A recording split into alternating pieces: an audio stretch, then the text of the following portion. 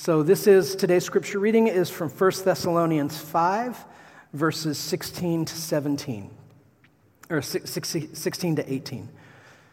Rejoice always, pray without ceasing, give thanks in all circumstances, for this is the will of God in Christ Jesus for you.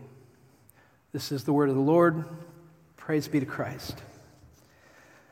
So this is the passage we're going to work with this morning. It's short, it's made up of clauses, and we're just going to work our way through it, clause by clause, as a way of stepping into a new year. Let me be the first to bid you, well, I guess I'm not the first because Patrick already did it, but I'm going to bid you an early Happy New Year. Anyway, we made it to the end of 2017. For some of us, we get to the end of 2017 and we just think, man, this was a wonderful year. What an incredible year we had. And you're kind of just excited about what's to come. For others of us, maybe 2017 was just the hardest year you can remember going through. For a lot of us, probably it was just another year. There's not a whole lot of difference necessarily between 2017, 2016, 2015. But we are a species that marks the passage of time. And we're the only ones who do this. We mark the passage of time. People mark the passage of time. And we do it in a way that, if you look at it, it could seem arbitrary. What's the difference between December 31st and January 1st as to August 10th and August 11th? It can seem a little bit arbitrary, but we mark the passage of time, and the reason we do this is because we understand that our lives matter, that it matters that we're here. It matters that we're alive, that there's consequence, there's weight to our existence. And today's passage, from which I'm going to be preaching, is a reminder of this. It's a reminder that our lives have value. Because what Paul is saying here to believers is he's giving us instructions for how to practice the Christian life. How to live, he's not just giving us lists of things to do occasionally. He's giving us disciplines to practice.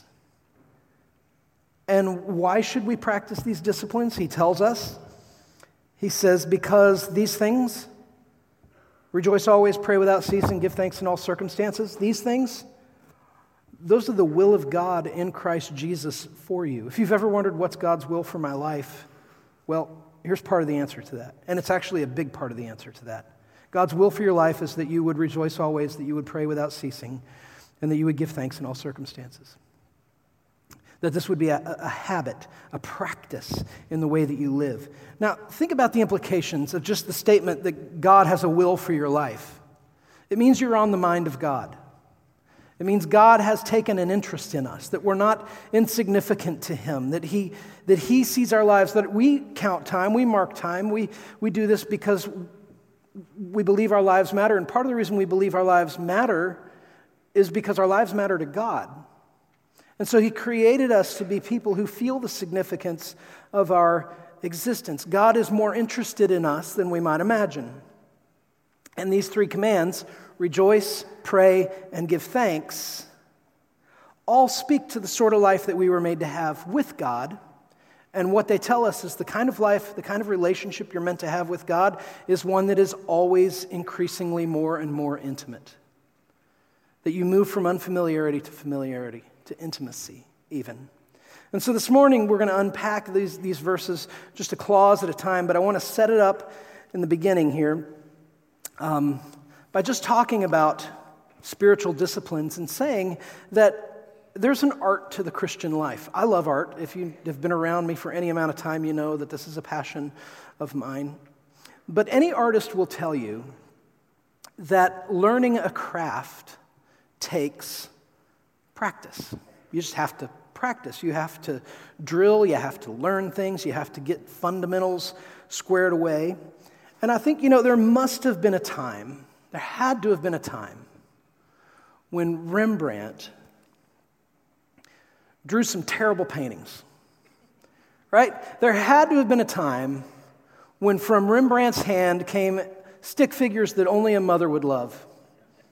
There had to have been, right? Because because we learn over time. There had to have been a time where this Dutch Renaissance master, whose own peers, by the way, referred to him as the master, when his art was just embarrassing.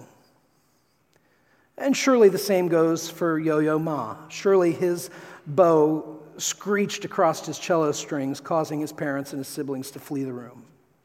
Surely there was a time when little LeBron James just couldn't heave that basketball high enough to even touch the rim. We practice the Christian life. Art takes time. Any artist will tell you that. But what they will also tell you is that mastery begets joy. That the better you become at something, the more you enjoy it. I have a daughter who is learning how to play acoustic guitar. I could ask for a show of hands who here in the room plays acoustic guitar, but it's all of you, so I won't.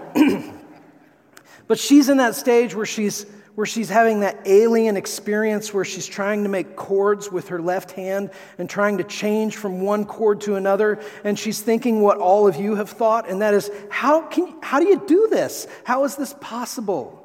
But those of you who have learned how to change chords will say, hang in there. It's one of the hardest things to kind of learn about guitar, but once you get it, it unlocks a world of possibility because every song written in the last 100 years only has 4 of them. You can play them all. You just got to learn those 4 chords. I want to show you a painting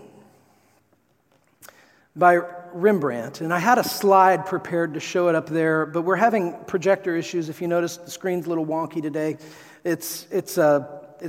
We didn't have slides for the first service, and so in the projector we have it won't do justice to the Rembrandt I want you to see, and so I've printed out 2 Rembrandts I'm going to talk about this morning as a part of this, and I'm going to leave them up here after the service if you want to come and take a closer look at them, but for now, I'm just going to hold them up. I know you can't see the detail in these things, but I want to show you this particular Rembrandt right here, and let me just describe it to you. This painting is a painting that I believe Rembrandt had a lot of fun making because mastery begets joy, and this is a masterpiece. Rembrandt painted this painting when he was 25 years old. A 25-year-old did this. This painting is called Jesus Presented in the Temple. It is when Mary and Joseph bring baby Jesus to the temple, and Simeon is there, and he blesses Jesus. Remember that passage a couple weeks ago Dr. Lim preached on? And when you look at this painting, one of the things that you will see, you guys get shortchanged every time on this side. So here, I'm going to hold it up so you can see it. It'll be right here if you need to look at it. But this painting, if you were to fly across the ocean, go to The Hague, there on the western coast of the Netherlands, and see this masterpiece in person, you would notice that there are over 50 individual people painted into this scene, each of them with their own wardrobe, with their own facial expressions. And you would notice the architecture, how it's just dazzling, how there are these ornate pillars that just rise up out of this stone slab floor, and they hold these beautiful arches, and you would see this rising staircase, these elegant steps that act as risers to host all of the people so you can see them all. And you would see the use of the light and the dark that would become Rembrandt's hallmark style. You would see how the Holy Family watches Simeon bless the Christ child, and how the Christ child is actually the source of light in the painting. And you don't look at it because he's a master. You don't look at it and think it's a picture of a glowing baby, but it is. And it's just an amazing piece of work. And what I want to say about this for now is I want to say this is young Rembrandt showing us what he can do. There's nothing subtle. There's nothing restrained about this painting. Rembrandt here, 25-year-old Rembrandt, is flexing. He's not only flexing, he's kissing his artistic bicep as he winks at us with this painting. That's what he's doing here. He's showing us what he's capable of. And you know that Rembrandt didn't go from stick figures to that without practice. I mean, he just had to practice. He had to learn what makes for good composition. He had to study light and shadow and the weight of lines and vanishing points. And he had to study the human form. He had to drill in the fundamentals of all of these things so that they wouldn't be just off enough that it would distract you from seeing the overall composition. And I would submit to you, this is a pretty good analogy for living the Christian life. A child can embrace the simplest board book basics of the gospel and offer stick figure prayers to God. But living the Christian life over time is an art. It's an art that we spend our entire lives learning. And we spend our lives learning until the day the Lord brings us home. We never run out of things to learn.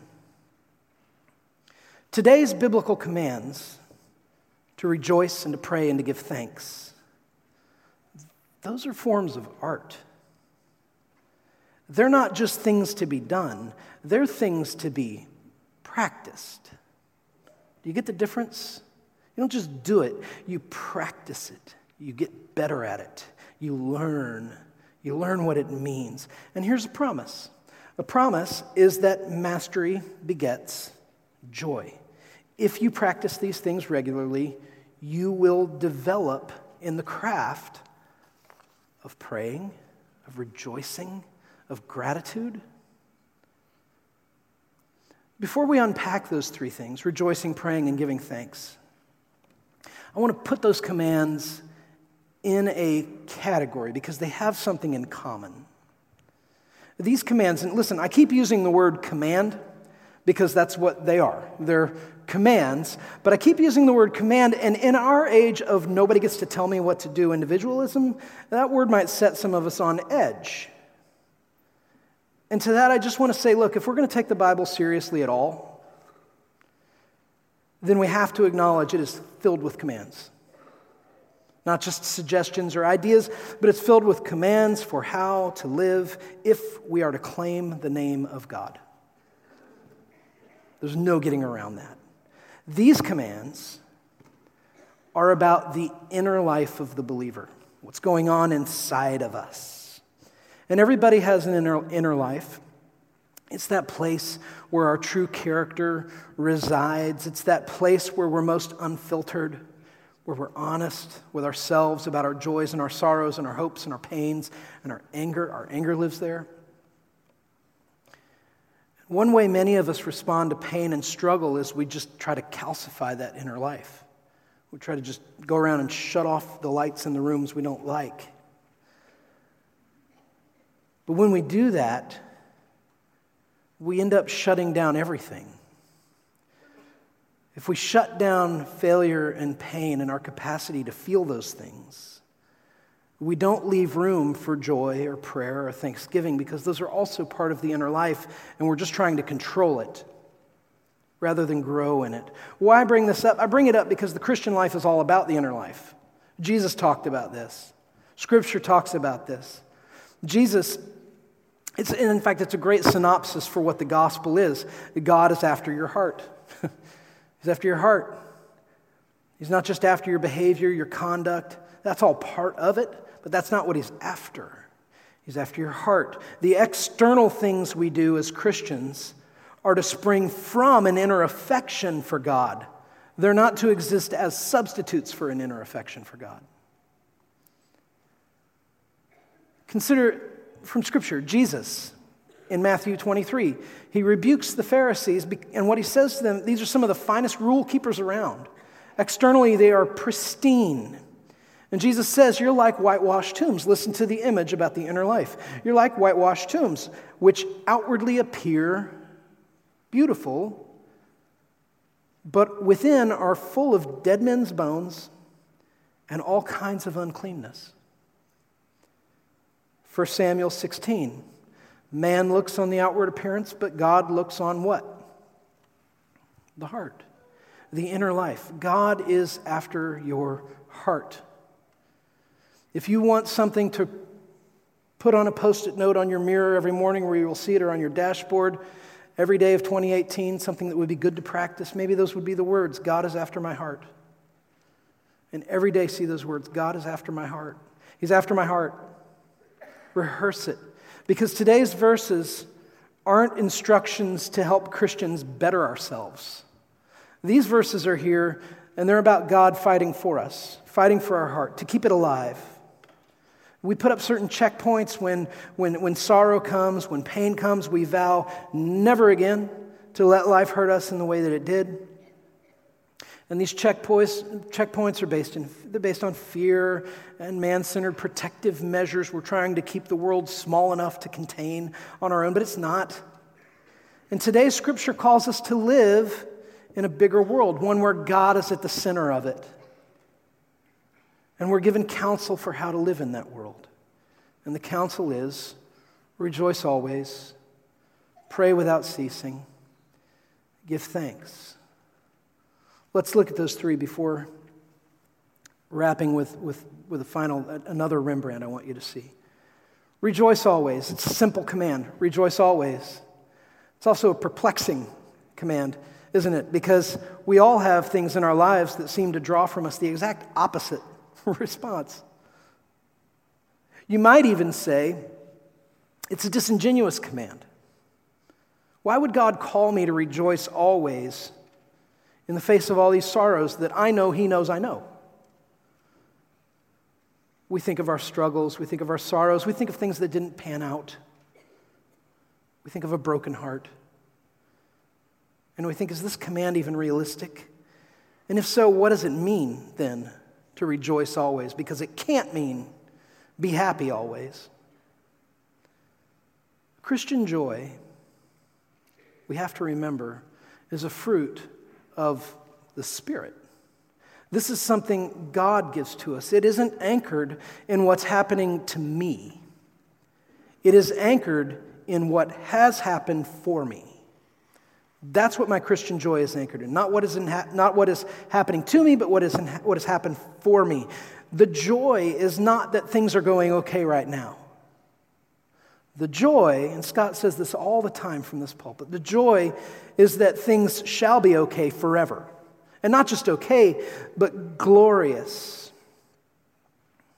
And so one great gift of this command to rejoice always is that it calls for perspective without dismissing pain. It calls us to put our pain into perspective. It causes us to say, what cause do I have for joy? Answer, the resurrection of the Son of God who lived and died in my place and defeated the power of sin and death for me and reconciled me to my Maker. That's my cause for joy. Okay. What has the power to nullify that joy? Well, nothing has the power to nullify that joy. Okay, if nothing has the power to nullify that joy, then I'm able to look at those pains and those sorrows without having to dismiss that joy. Christians don't anchor our joy in situations. We anchor it in what Christ has done. The command is very realistic, and it's not only realistic, it's logical. If my hope rests in knowing Christ has defeated death and reconciled me to my Creator, then it follows that I always have cause for joy, and it also follows that I am never destitute. I mean, feel it. Brothers and sisters, your feelings lie to you. Mine do. I'm never destitute. And because I always have cause for joy, because I am never completely destitute, then I can look at my deepest pain, and I can look at it in light of the cross, and I can acknowledge the brokenness in the world, and the brokenness that is in me, and I can lament, which is a very biblical thing to do. Now, please don't hear what I'm not saying. Don't hear me trying to shame you if you struggle to live in joy, because here's the thing. I have seasons in my own life when it seems next to impossible to muster any joy. I struggle with depression. I know many in this room do, too. And it's real. But lament is a necessary skill in the art of rejoicing. Lament is a necessary skill in the art of rejoicing. Knowing how to position the darkness against the light in a way that is true. When God tells us to rejoice in all situations because Christ has defeated death, it's a mercy. Then when we say, okay, I want to now express, in light of that great victory, I want to express my sorrow. I want to express my defeat in the context of so great a victory. And that itself is an art. It's a biblical art, in fact. It's called lament. When we lament, we express our sorrow and try to put it into words. And what we find when we do that is we often find that comfort awaits us in the form of an applicable scripture, in the patience or words of a friend, or in a spirit-given moment of clarity. Lament is a skill that is part of the art of practicing rejoicing. Our joy is anchored in what Christ has done. Pray without ceasing. This can't mean, right, 24/7, 365, you're on your knees in your prayer closet and you're never coming out. There are too many other places in the Bible that tell you you can't do that for that to be what this means. Scripture has to interpret Scripture. This phrase, pray without ceasing, the verb here is what's called a customary present, which means it's an ongoing regularity, right? It's an ongoing regularity. Pray regularly and don't stop praying regularly. It's also directional. Pray unto, pray to. And so this command, pray without ceasing, it describes an action and a posture.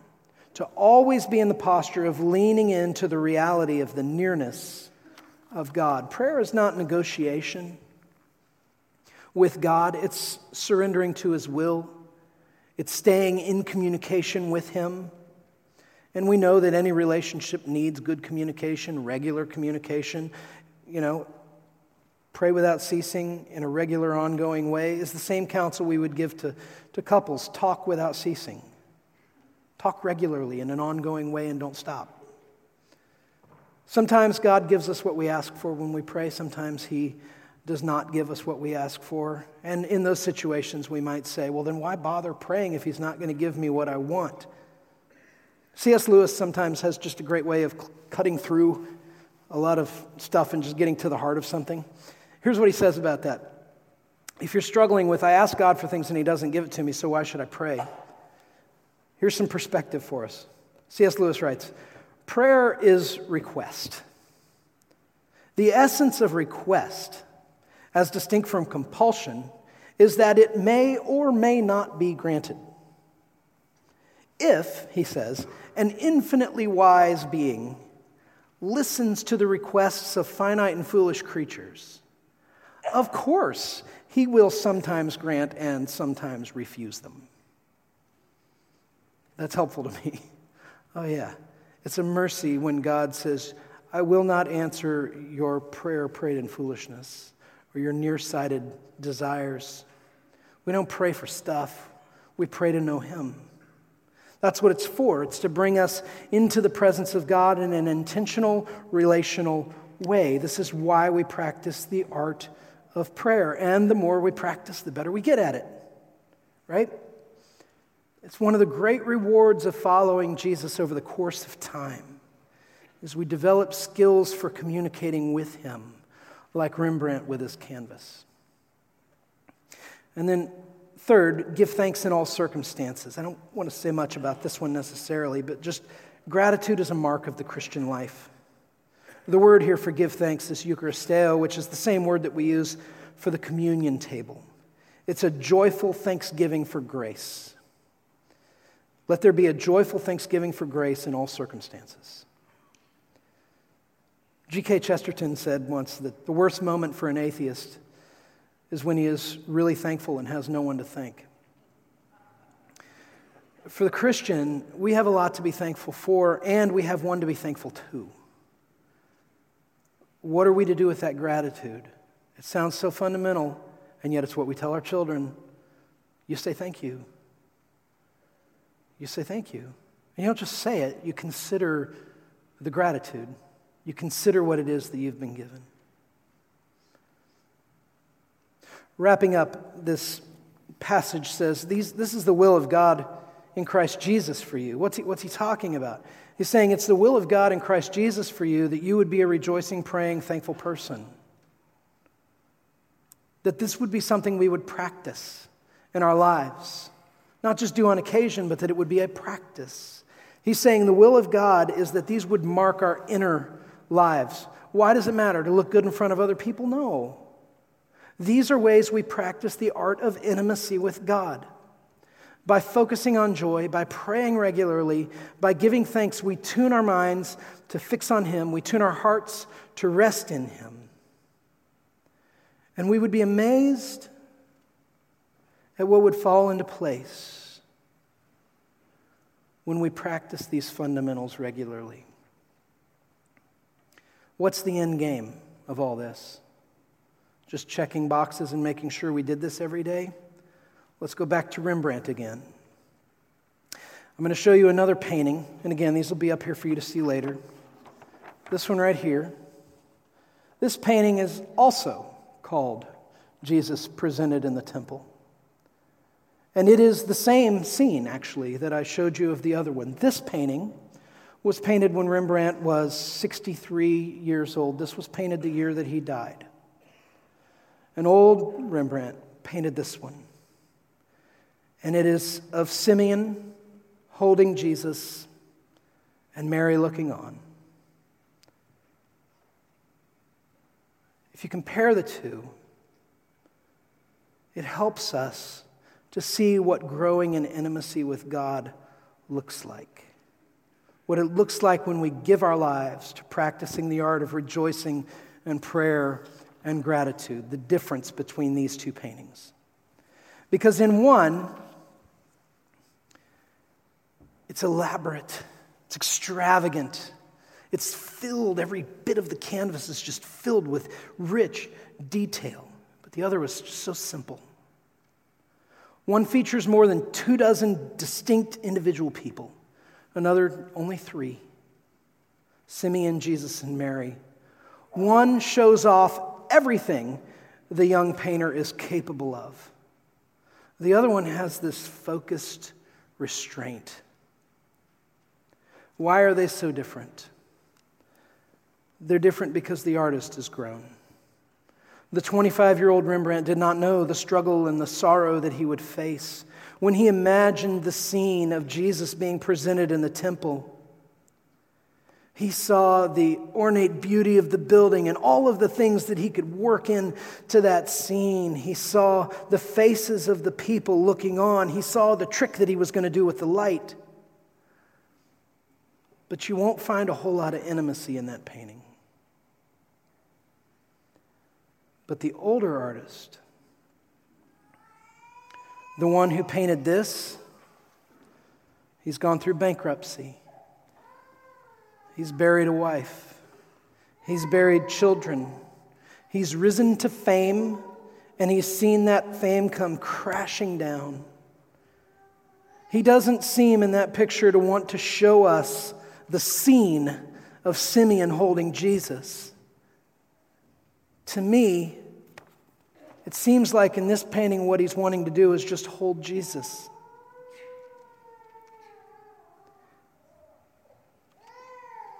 The goal of today's text is not to move us from stick figure people prayers to elaborate masterpieces of eloquence.